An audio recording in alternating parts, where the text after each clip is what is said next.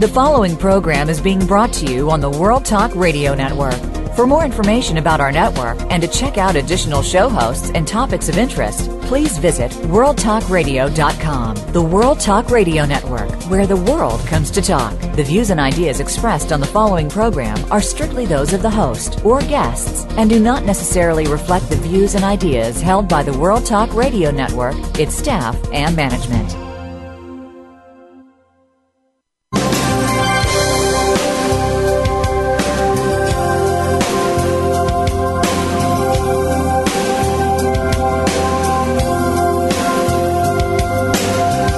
Welcome to the Sharon Kleyne Hour, Health, Environment, and the Power of Water. What you hear in the next hour could very well save your life. Now, here's your host, Sharon Kleyne. I want to invite you to listen to the Sharon Kleyne Hour, Power of Water and Your Health, and Earth's human mission, to be able to, as all of us can join together on this planet Earth and learn together and further our education and research together, because each person is included. Every single life, from the moment you were born and you left that mother's pocket of water and you entered in the air you breathe, the baby wasn't probably crying because, oh my gosh, I've just been slapped on the derriere, the bottom.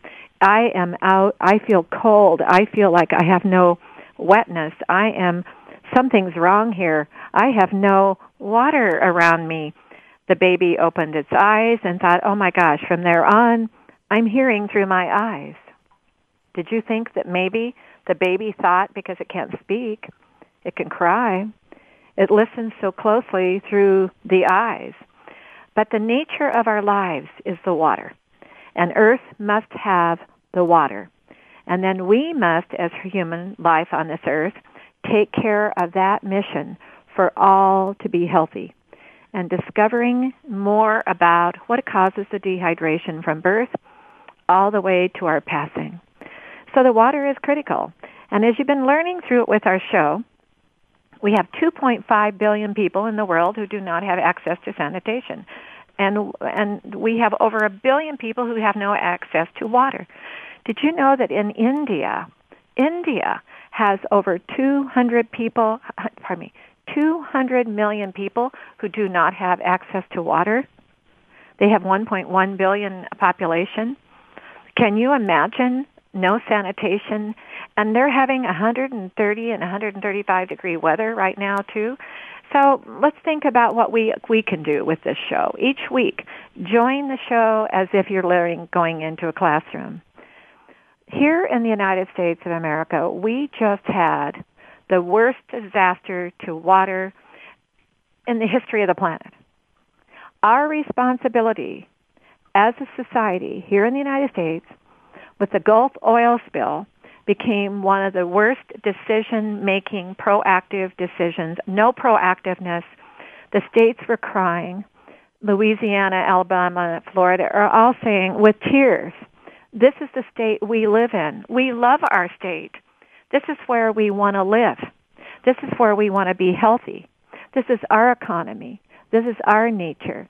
This is our choices. We put our tax money out and our hard-earned money every day to work here, to live here, to thrive here. We want our generations to be here. And then all of a sudden there is no proactiveness given available to them to be able to prevent the oil spill to affect their society, their culture. Can you imagine their wetlands that belong to the earth and what happened to the tragedy? And all I could say when I was watching it with my 30 years of study in water and earth and whatever I can learn, and can you learn enough? No. The earth is changing every moment of the day. That's what's called climate change. It will. And it's a living organism. It will. But can you imagine what I was thinking at the beginning of that spill? Well, I know that those states will do everything they have to do to prevent the wetlands to be affected. The states were not allowed to. Stop and think what you can do personally in this classroom for us to be more proactive with this show. Let's think about the world and what is happening out there with decision makers that cost society and culture generations to come. They have to be proactive with water. if they can't be proactive with a lot of other thinking. But the water is the life of the earth. It's the organism of life of everything. Water is life. Those wetlands are being affected. The most serious part of all of this is the proactiveness not allowed to put berms up to protect those wetlands. Those wetlands are vital. We must listen to the experts around the world that come in and teach us how to maybe slow this down. It's not too late. We got to start now. So whatever we all can do, and I like the idea of what they've been influencing, new inventors, new ideas, new universities and people out there in the world who are the greatest inventors on the earth. They don't have to even be sitting in a laboratory to invent. Did you see on television recently with some of the reports where countries of the world have used hay?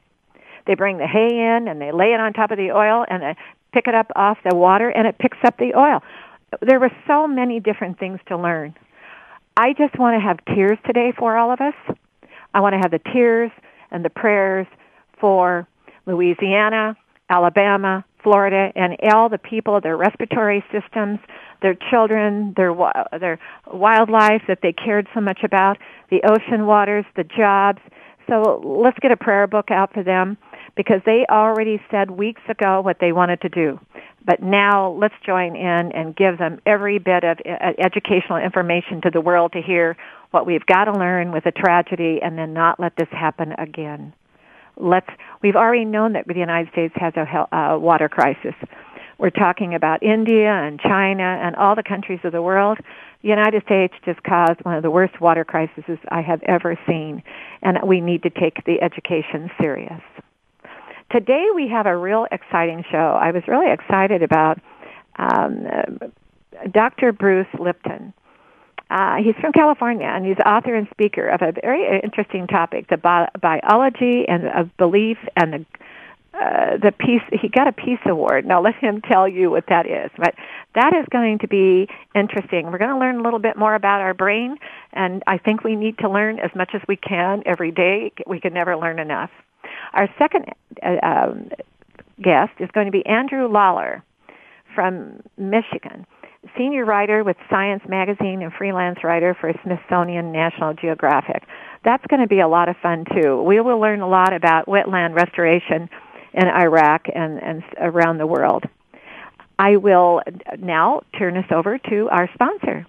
Our sponsor is Biologic Aqua Research Center, and it is the founder of Nature's Tears Eye Mist. When your eyes are dry, they've never had a nutrition ever in the history of your planet. Now that when your eyelid is open, you can pick up this device, hand hold, and with just a mist the eyes to give it the nutrition it must maintain at the surface of the eye, 99% water. Well, if your skin is dry and your body gets dry, you must maintain the eyes, too. So we'll listen to our sponsor, Nature's Tears Eye Mist, and we'll be right back with Dr. Lipton.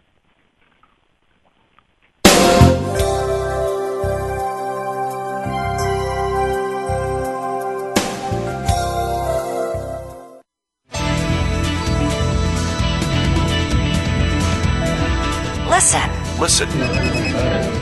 The world is talking. The World Talk Radio Variety Channel.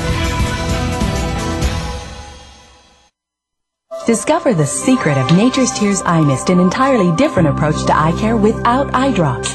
When your tear film is dry, your eyes feel dry. Nature's Tears Eye Mist naturally supplements the tear film with Biologic Aqua Absolute Premium Standard Grade of pure, all-natural water. Nature's Tears Eye Mist, just a mist. All natural, safe, convenient, no preservatives. Nature's Tears Eye Mist can be purchased nationwide at selected eye care professionals and drugstores near you. You're listening to the World Talk Radio Variety Channel.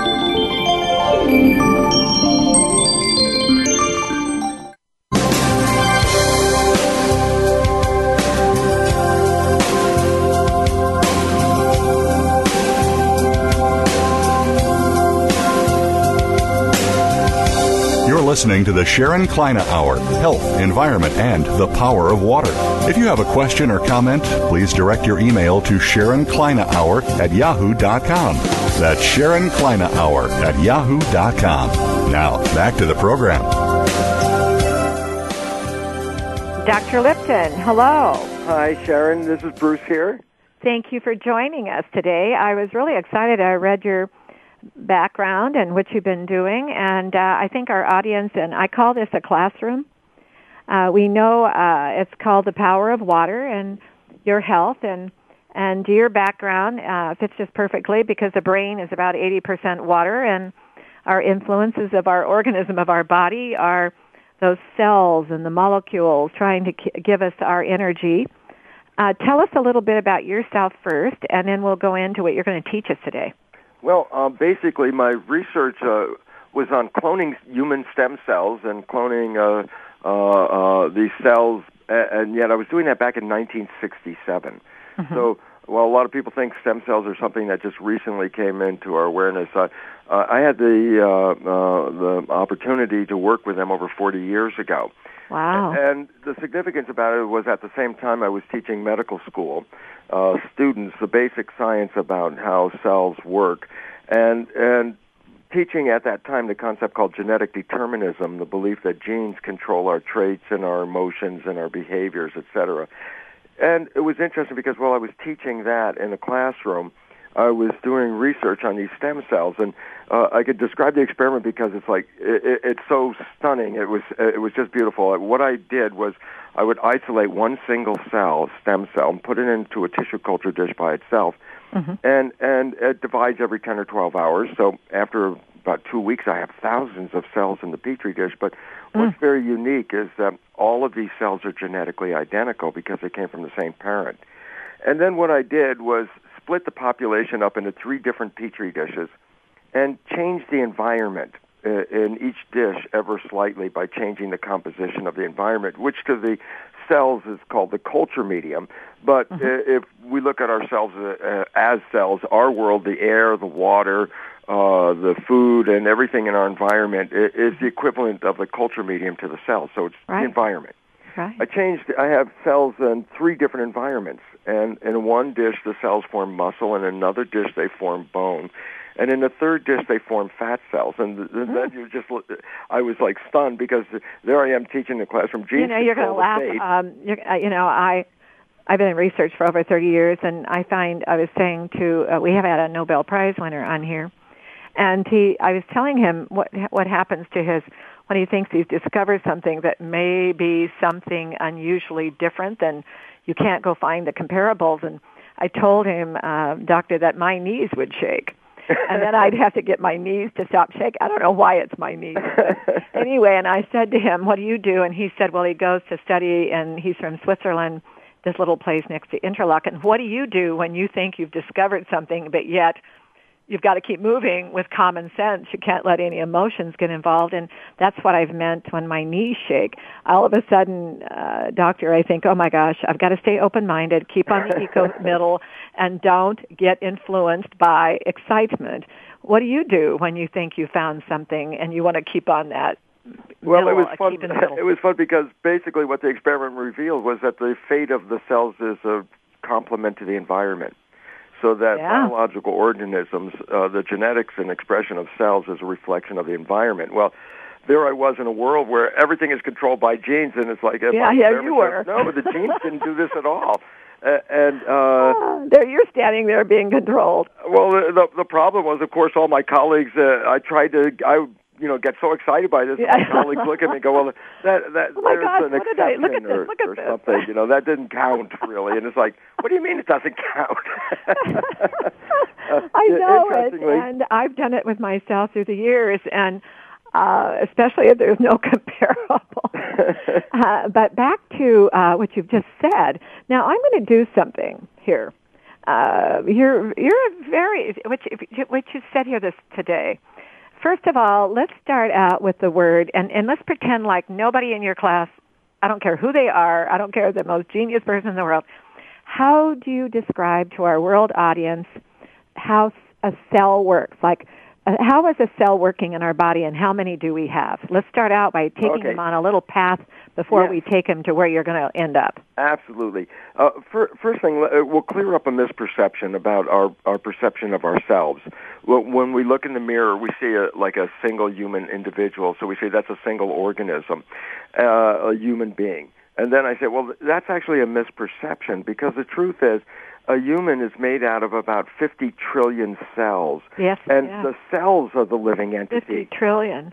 50 trillion sentient living cells. And I say that because... like little orbits all by themselves in you. Well, it's even more exciting, because here's an interesting fact. That every function that's in your human body, like you go through the biology of a human body, respiratory, digestive, excretory, cardiac, every one of these systems. And then I have to tell you, very interestingly enough, almost every cell in your body has every one of those systems in it. Every cell is the equivalent of a miniature human. And it lives in a world with other miniature humans, and they cooperate together. I'm glad you just used that for an example, because that is what everybody listening has to realize, how unique they are. Each person. They are the life form. We think we're the life form, and the fact is, no, that was the issue. We are a community. It's the cells that make us up. We are a community. So if you could look under your skin, there are 50 trillion individual cells working as a community. Every cell has a job. Every cell actually gets paid. There's a currency, a chemical currency called ATP. Every cell gets health care. Every cell gets protection.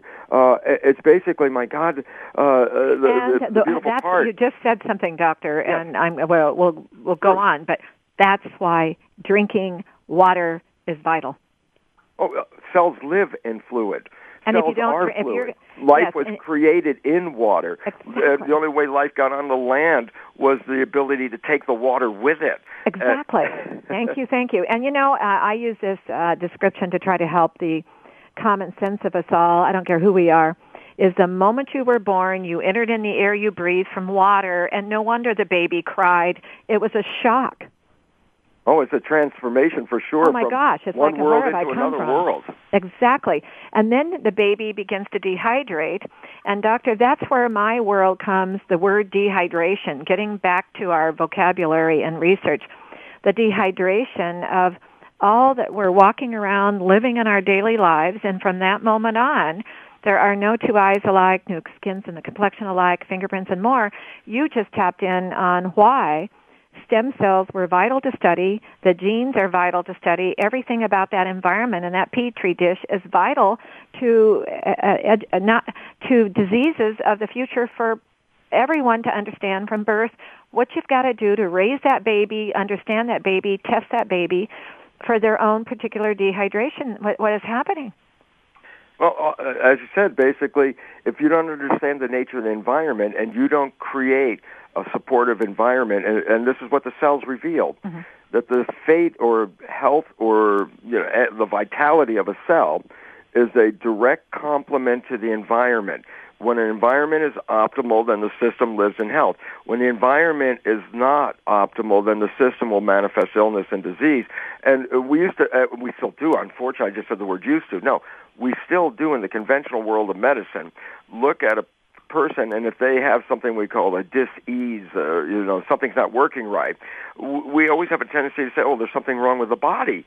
And it turns out the body, there's nothing wrong with 95% of our bodies on this planet. That when we have a disease or a health issue, it's not anything inherently wrong in the body. It's inherently wrong in the environment. And I'm going to stop you for a second. You just said something that I've been studying for 30 years. Exactly. I started studying water and dehydration 30 years ago because I was concerned. I had been formerly president of the American Cancer Society, chairman of a medical group concerning cancer. When we would have a patient come that I would learn about, and one patient was very seriously terminally ill, and the other patient was not as bad as the one that was very serious. Why is it the one that was so serious lived for much longer and maybe went into remission, where the other one, The other one couldn't do it. I decided I wanted to learn the stress that happens on the environment outside that body. It's interesting because this is where we have to then bring in that there's an inside stress generated by looking at the outside. So there's an outside stress, and then there's an inside stress. And now we're going to have to. Darn, I'm going to listen to we're going to listen to our sponsor for a moment, and we're going to come back and we're going to have you teach us about that biology belief, and then your Peace Award. Don't go anywhere. This is one of my favorite shows. I want to thank you for what you've done here and your past. Thank you. We're going to listen to our sponsor, Nature's Tears Eye Mist, the natural method of giving a nutrition quenching to your eyes that need it as much as you need to drink your water. We're going to listen to our sponsor, Nature's Tears Eye Mist. We'll be right back with Dr. Lipton.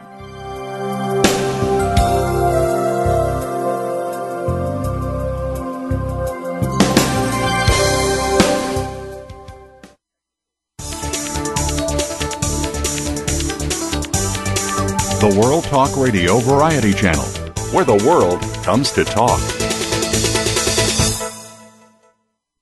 Discover the secret of Nature's Tears Eye Mist, an entirely different approach to eye care without eye drops. When your tear film is dry, your eyes feel dry. Nature's Tears Eye Mist naturally supplements the tear film with Biologic Aqua Absolute Premium Standard Grade of pure, all-natural water. Nature's Tears Eye Mist, just a mist. All natural, safe, convenient, no preservatives. Nature's Tears Eye Mist can be purchased nationwide at selected eye care professionals and drugstores near you. The World Talk Radio Variety Channel.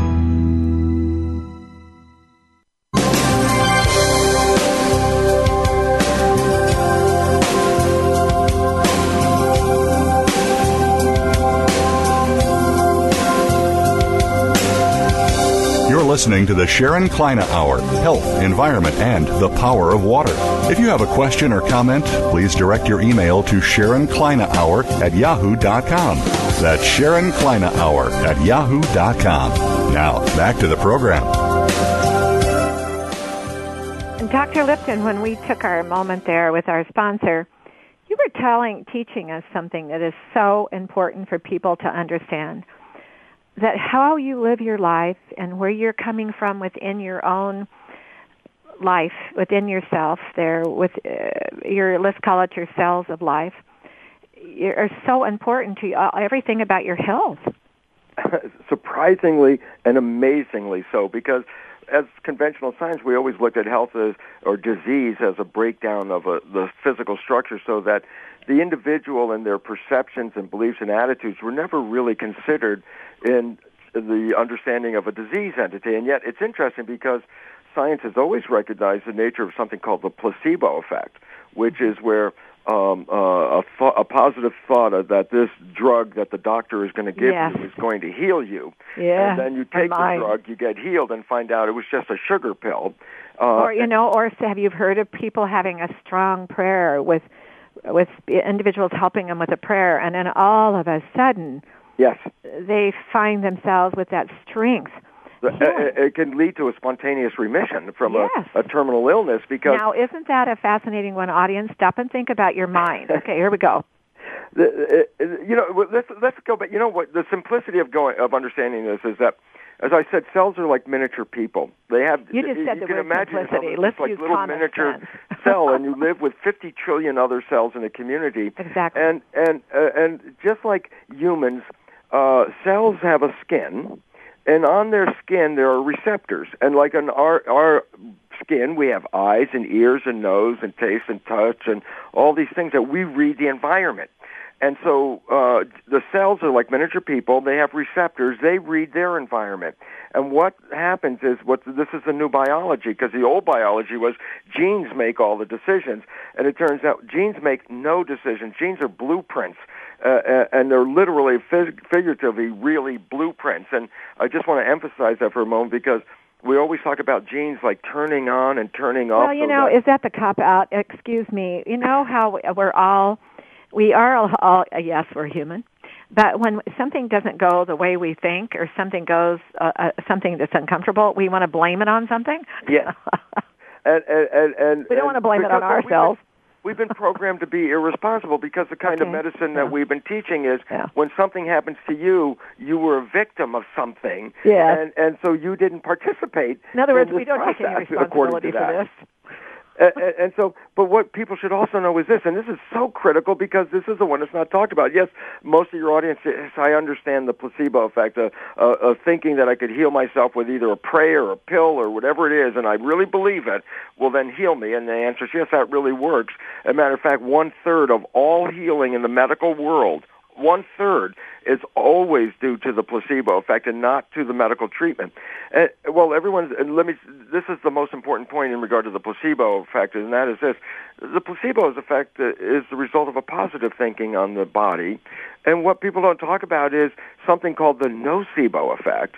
And the nocebo effect is what happens when you have a negative thought? And the answer is it's exactly the same as the placebo, but in the opposite direction. A negative thought can actually cause a cancer. A negative thought can actually cause death, and we don't talk about it. And yet we talk about the placebo effect, and it's like it's not the positive, the power of the positive thinking. It's the power of thinking that whether it's positive or negative, they both have an effect, but in opposite Dr. Lipton, direction. you just tapped on something that maybe would be a fascination just to bring up for a moment. We'll go quickly. You know the word martial arts that they teach with karate and all those martial arts that people can take, and they started it way back in time in different country, and because their rulers took away their weapons, so they knew that the leaders of their country that were trying to control them took away the weapons and controlled them, but they learned to use their mind. The brain became the particular individual weapon to deal with survival. And Absolutely. You just said to me, I know that's what I was thinking about, and I use that every once in a while with people that say, I can't. I say, wait a minute, you can.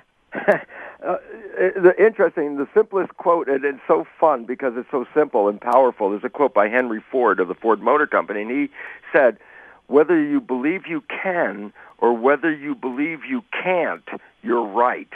I like that. and basically, and this is where the power of belief comes in, and where it comes in biology is very simply this. As I said, cells like miniature people respond to the environment, and what the cells do is read the environmental situation and then adjust their genes so that their biological structure will survive in that environment, so that the genes aren't making the decision. The cell has a nervous system like we do, reads the environment and adjusts the genetics. So the significance about our lives is, well, we're a community of cells. In fact, we're like a skin-covered Petri dish. Inside our skin dish are 50 trillion cells, and I said the culture medium, let's back up and say that again in our classroom.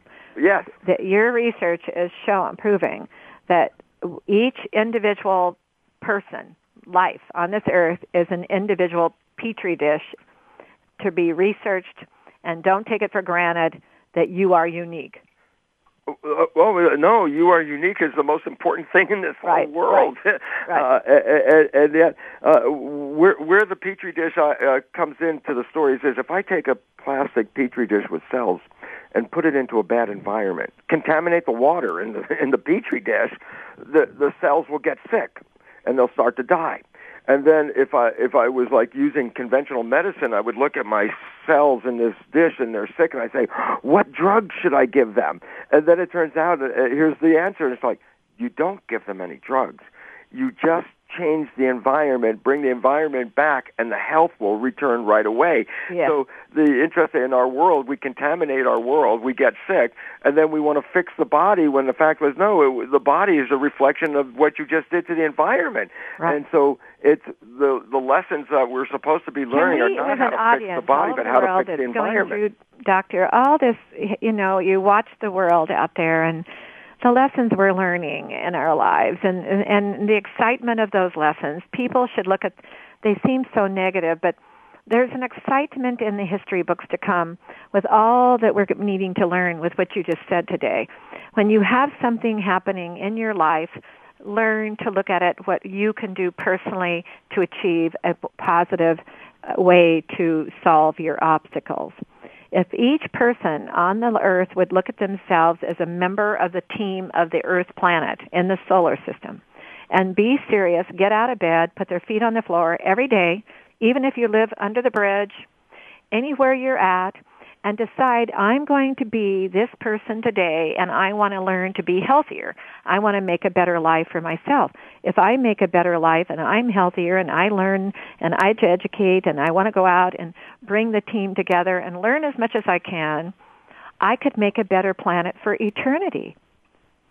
For eternity, Doctor. And, you know, I had somebody on as a guest one time, and I mentioned something about something eternity, and he said, the scientist said, I don't know, Sharon, if we're going to have an eternity. Because we were talking water. Well, and, you know, the team will come together. The world will understand that there are those of us who really care about, I call it Earth Human Mission. And but tell us today about your Peace Award. I want to hear about that. Well, the Peace Award was basically coming to an awareness of how we've been all programmed on this planet to perceive ourselves as victims of forces outside of our control. Mm-hmm. And what the new biology that's written in the Biology of Belief reveals how powerful we are in controlling not just our own genetics and our own diseases and health issues. We control all that, but we also influence everything on the outside of us as well. So we are creating not just an internal reality, but we are also participants in creating the external reality.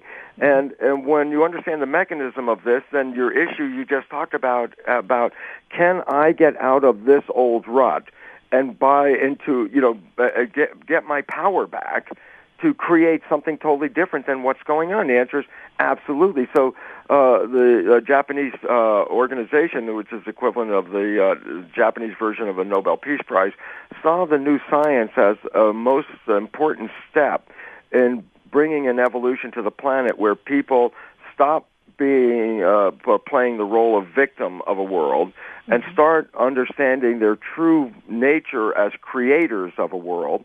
And when we collectively apply this... You just won my whole reason of having this show, Dr. Winston. When I decided to have a radio talk show, it's been over 3 years ago, and I mentioned I was going to have power water. Water? Well,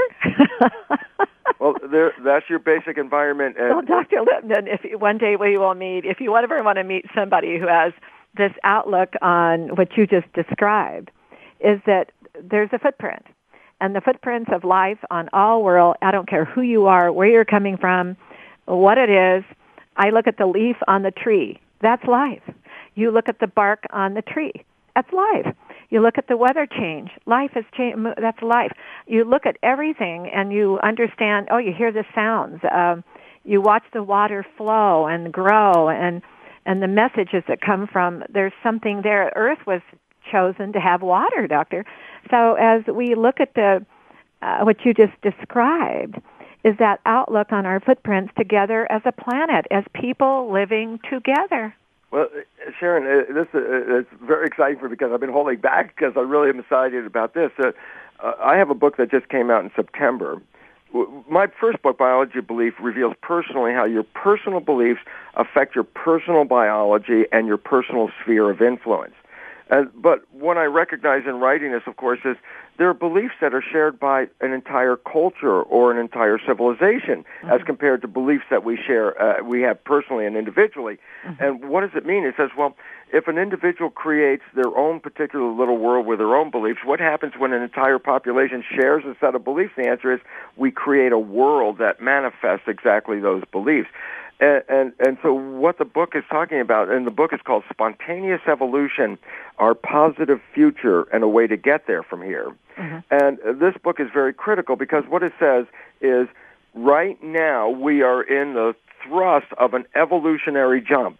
And it's an upheaval, and the reason why this is happening right now is this: all the crises that are happening. Well, we look at them as individual crises: crisis in healthcare, crisis in peak fuel, crisis in environment. But they're all to be solved. They're all the same crisis. Obstacles to be solved. And what's happening is there's an evolution process, and and humanity. And this is the part that will excite you, because what the understanding is this. Humans were created by cells coming together in community and creating a human biology. We look at the human now as a single entity, but the human is actually a community. And then here's what the evolution that's happening right now. We're not evolving as individual humans, biology, body, mind, and all that. That's already evolved. What's evolving is humans are assembling into the next higher community, which is called humanity. Every human being is a cell in the same body called humanity. Well, I am so sorry. We're out of time. Oh, my God. And we're going to have to do... Would you do this again with us? Would you come to this classroom again? I would love to, because your story is on, and I would love to contribute to your story, because there's an evolutionary upheaval. The chaos that you see should be welcomed. It's welcome for this reason. You cannot build a sustainable world on the belief systems that have created the world that we live in today. There we go. The falling apart that scares people is, in reality, a most important step. I want to tell the audience, I hope you'll come on, and then also go to www.brucelipton.com and look at his books. And Dr. Lipton, we've got to do this again. I think our audience and all of us want to hear this. And there's so much to learn. We can never learn enough. And the footprints that you're talking about are vital to all the planet. I want to thank you for joining us. Sharon. And you have a very special day. And thank you for what you've been doing to get us to where we're at today. Thank you so much. You have a nice day. Bye. Bye. Well, going to go to our next guest, pardon me, I'm sorry, I'm just so wound up with Dr. Lipton. We're going to go our special guest is Andrew Lauer. He's a senior writer with Science Magazine and freelance writer for the Smithsonian National Geographic. This is going to be a very exciting show, so stay tuned. Do not leave this radio show. There's a lot to learn today. We're going to listen to our sponsor, Nature's Tears Eye Mist, the only method of giving your eyes the thirst quenching. The surface of the eye is 99% water in the aqueous layer, which is at the surface. I know you're dry.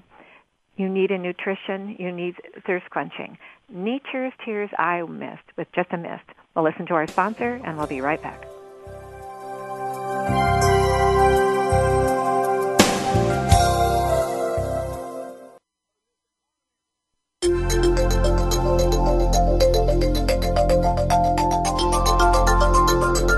The World Talk Radio Variety Channel, where the world comes to listen and talk.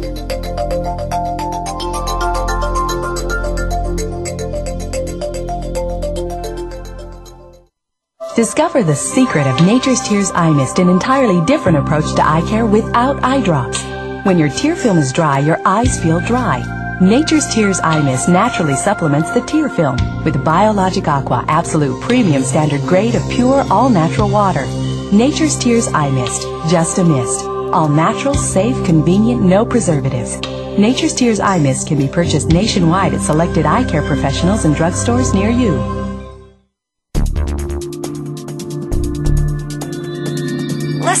Listen. The world is talking. The World Talk Radio Variety Channel.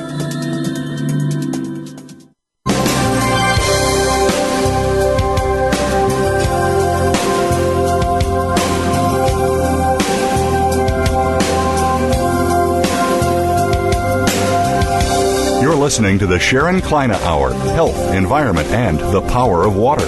If you have a question or comment, please direct your email to SharonKleinehour@yahoo.com. That's SharonKleinehour@yahoo.com. Now, back to the program. Andrew, I want to thank you for coming and joining us on our show. Hi, Sharon. How are you? Thanks for having me. I am fine. And I want you to know as we start, I have studied what is happening to the wetlands within, not as much as you, but my concerns for 30 years of what's happening to the planet and water and the human health crisis and more. And going into Iraq and around the world and studying over in Florida, and now we're learning more about Louisiana and more about wetlands. And before we go into our classroom, I want to hear about your background and who you are, and then we'll go to the classroom and teach us what you've been learning. Great. Well, my name is Andrew Lawler, and I've been a writer for Science Magazine for 15 or so years. Science is the world's largest scientific journal, and I write for the news section. So to do that, I travel around. I've written a good deal on the environment as well as on archaeology.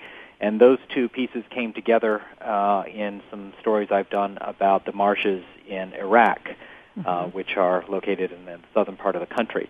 So that's it's been a long-standing piece of interest for me because, of course, that's the area where humans first built cities. It's where civilization really first began, where the Garden of Eden, according to mythology, actually started. Andrew, let's stop for a second with the audience in the class here. You just said something that is so important to me with my research and others to learn. You just said over in Iraq, the wetlands and how important, and you had some descriptions of the Garden of Eden, and people began to live, and Homo sapiens began to have a life, human life. But Saddam Hussein, when he got upset with them, took away the wetlands, and now they're coming back. Can you describe a little bit about we'll go in and out real quick, we won't spend much time on it, but what happened when he went in and wanted to take away the wetlands, the tragedy of that origination of life? Well, yeah, actually, you can blame the British because back in the 1950s, the British proposed digging a series of canals through the wetlands of southern Iraq in order to increase agriculture. And so what Saddam Hussein did in the 1990s really was building on what the British had already done. Already a significant portion of the wetlands had been destroyed in the push for more agriculture as the population increased. And Saddam Hussein simply expanded that. He built more canals, and he did drain particularly the Central Marsh, which is the largest of the three major marshes in southern Iraq, which I should add are important flyways for all kinds of species of birds. They're very rich in many kinds of species of fish. Many humans didn't have any more water, and they died. That's correct, and it's been a very tragic situation. That was in the 90s. That wasn't 100 years ago. No, it was the 90s, but this really began, the tragedy it began in the 50s, and in the 90s it speeded up. And now, in 2003, which is I visited Iraq in May of 2003, just as the invasion was beginning or ending, however you want to describe it, and went down to the area south of Nasiriyah, which is a large city in southern Iraq, and visited some of the marshes. And there was still a culture there of marsh Arabs, but it is so much smaller and so much more impoverished than it was prior to the draining of the marshes, which began really in the 50s, but then in earnest in the 1990s under. Now, what is happening today with those wetlands? Because I had touched on some reading that they're bringing them back. Well, yes, and there's good news and bad news. The good news is that when the Americans came in 2003, they allowed the locals to tear down some of the dikes that were holding back the water in order to flood the area. I mean, think of the Everglades, the way the Everglades had been starved of water. The situation in Iraq was so much more dramatic than the Everglades. So they were able to release some water into the marshes. And in around 2003, 4, 5, there was a lot of optimism that the marshes would come back. And in fact, some areas of the marshes have come back quite well. Other areas, however, were so damaged that the original environment simply could not replicate itself. Today, the situation is a little more complicated because a lot of people want water, and we're talking not just in Iraq, but in Turkey. Remember, the headwaters of the Tigris and Euphrates are far away in a distant country. The country of Turkey, and they are very thirsty for water there. So a series of dams have been built which are restricting the amount of water flowing down from the mountains of Turkey down into the Tigris and Euphrates, which are primarily what feed the wetlands in the south. Again, think of the Mississippi and the way that the Gulf wetlands are fed by the Mississippi Delta in now, that area. maybe you can help us with this, class. When we describe the description of a wetland, could you describe to our audience in this class what the word wetland means? Even though we know when we're looking at the ground and we see the water sitting there, and there's some different kinds of grasses and right. and all, it's got a different look, and it's called. We know that's kind of like a swamp water. Yeah, Would it's you more tell than us just, the definition we're talking about of a more wetland? than just swamp here. In fact, I mean, this is an area that has been more altered by humans than any other landscape on Earth. I mean, people have been living here and building cities here for 5,000 years. So it was never a pristine, perfect environment of you're talking Iraq. Marsh. Yes, I'm talking okay. in the wetlands of southern How Iraq. How old is the culture of Iraq? Do you remember? How old is it? Yeah, how old? Well, the very first human cities were built there around 3000 BC. So we're talking 5,000 years. Okay. And the wetlands there are not like you might imagine in the United States, of these kind of wild areas with alligators and what have you. They've been developed by humans in order to produce all kinds of foods. So you'll have small canals running through the marshes. You have small hummocks that have been built up over time by humans who then live on them, little farmsteads on these little islands that are basically built of reeds, and people fish. You can do some agriculture, and you can grow things. There's all kinds of natural products that come from the reeds. Most famously, the reed houses of the Marsh Arabs are quite famous for their beauty and durability. Now, to kind of paint a picture, were you able to tap in and understand way back, let's say 3,000 years ago, coming forward, did they always have a desert sand?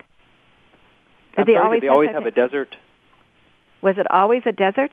No. The area actually of southern Iraq was, say, 5,000. If you put yourself 5,000 years back into southern Iraq, there was desert to the north, but the marshes were much larger then. And in fact, there's some evidence that one of the earliest cities, the city of Uruk, was actually a kind of Venice, that it was built in the marshes and consisted of lots of hummocks that were covered with buildings, and people then dug canals which drained the marshes enough so that people had more dry land, and they built on that.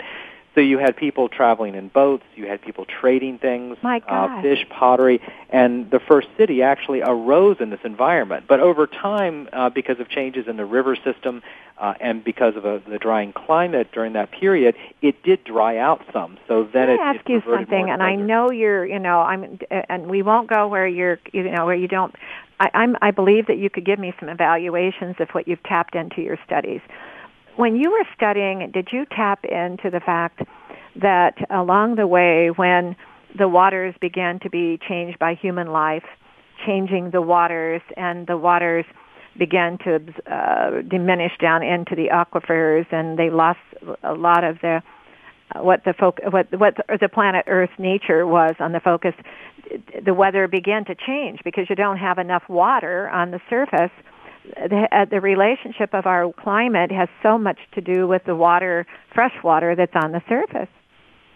Did you ever tap into any of that? Well, yes. I mean, when it comes to that period, at least it's clear that the drying of the climate and the way people were altering the environment to dig canals which drain the marshes. Back then, it was on such a small scale that people were able to do it in a way that didn't cause the massive destruction that we've seen in the past 30 years with the marshes today. I mean, the technology that we have today, we can dig enormous canals that stretch the length of Iraq in order to drain the water. We're working with technologies which make it so much more possible both to increase agricultural output, say, but also to really destroy what is a very fragile ecosystem. Mm-hmm. Yeah, a lot of people don't understand what the word eco really means, Andrew. And in the case of Iraq, I think it's important to remember that the humans and nature there worked very, very closely together for thousands of years. Mm-hmm. And producing a remarkably intact culture. The Marsh Arabs are an amazing indigenous people who have been able to survive and prosper in an area that most of us wouldn't do too well in. And they were able to maintain that ecosystem for a long time until outside forces made it impossible because of the digging of the canals and the changes that were wrought without their advice and without their consent. Mm-hmm. Mm-hmm. Now, would you, I don't want to go anywhere where you're not comfortable to go, so in this class, but I'm going to ask you what your evaluations are with what's happening with the oil spill, with the wetlands over in Louisiana now. Well, it's an interesting analogy. I'm not going to get you to, I want you to be comfortable, but what is your thinking with what you've been learning?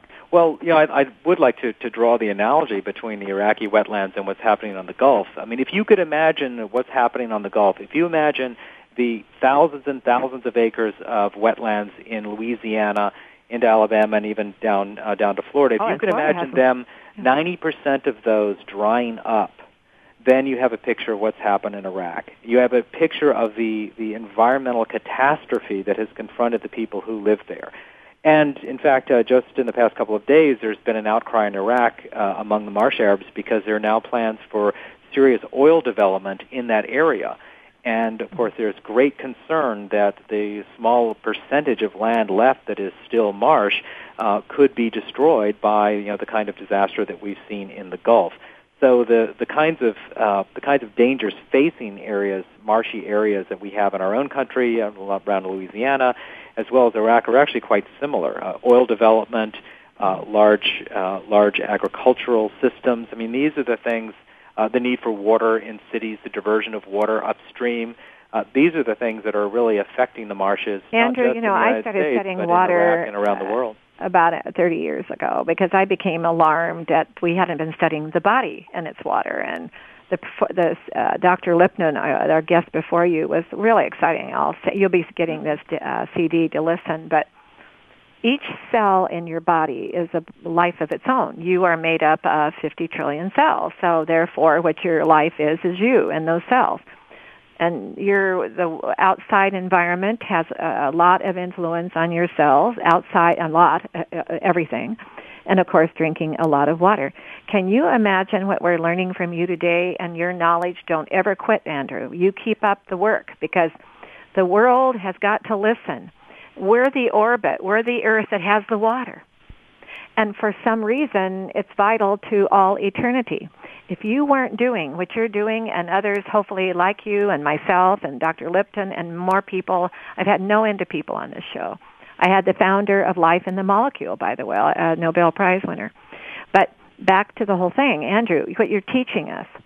I'd like to have you on again, because there's so much for the audience in the classroom, I call this, to learn. We got to take it serious because we have generations to come. There's a world to come, but the world must live together. And there's an ecosystem, like you said. It's an eco-plan. We cannot rock that eco-plan, but it all stems in it all is the planet in the water. But we're out of time, and wanted to ask you, what would you like to leave our audience to learn? We're going to send them to www.sciencemagazine.org.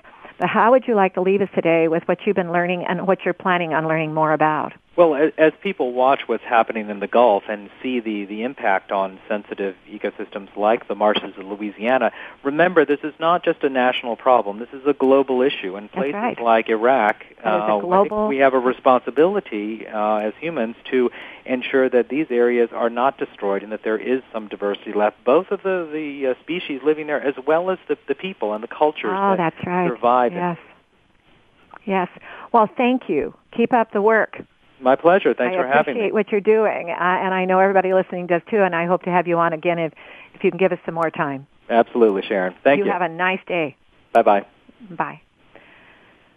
I do this through my show for it's so long. I go, wow, and I get excited, and I find myself, what did you learn from Dr. Lipton today about yourself and those 50 trillion cells? That's you.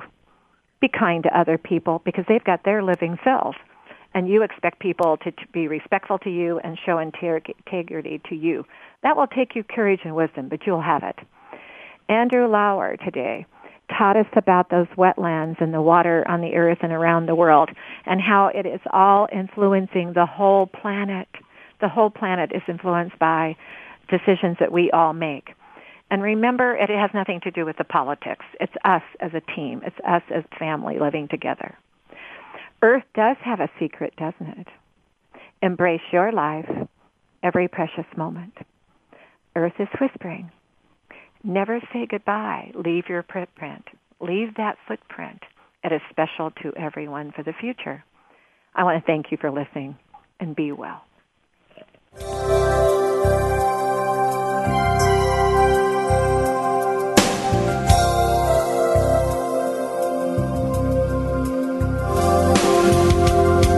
Thank you for listening. Join us next week for another edition of the Sharon Kleine Hour, Health, Environment, and the Power of Water. Mondays at 10 a.m. Pacific Time on the World Talk Radio Variety Channel. Remember to visit Sharon's website at SharonKleinehour.com.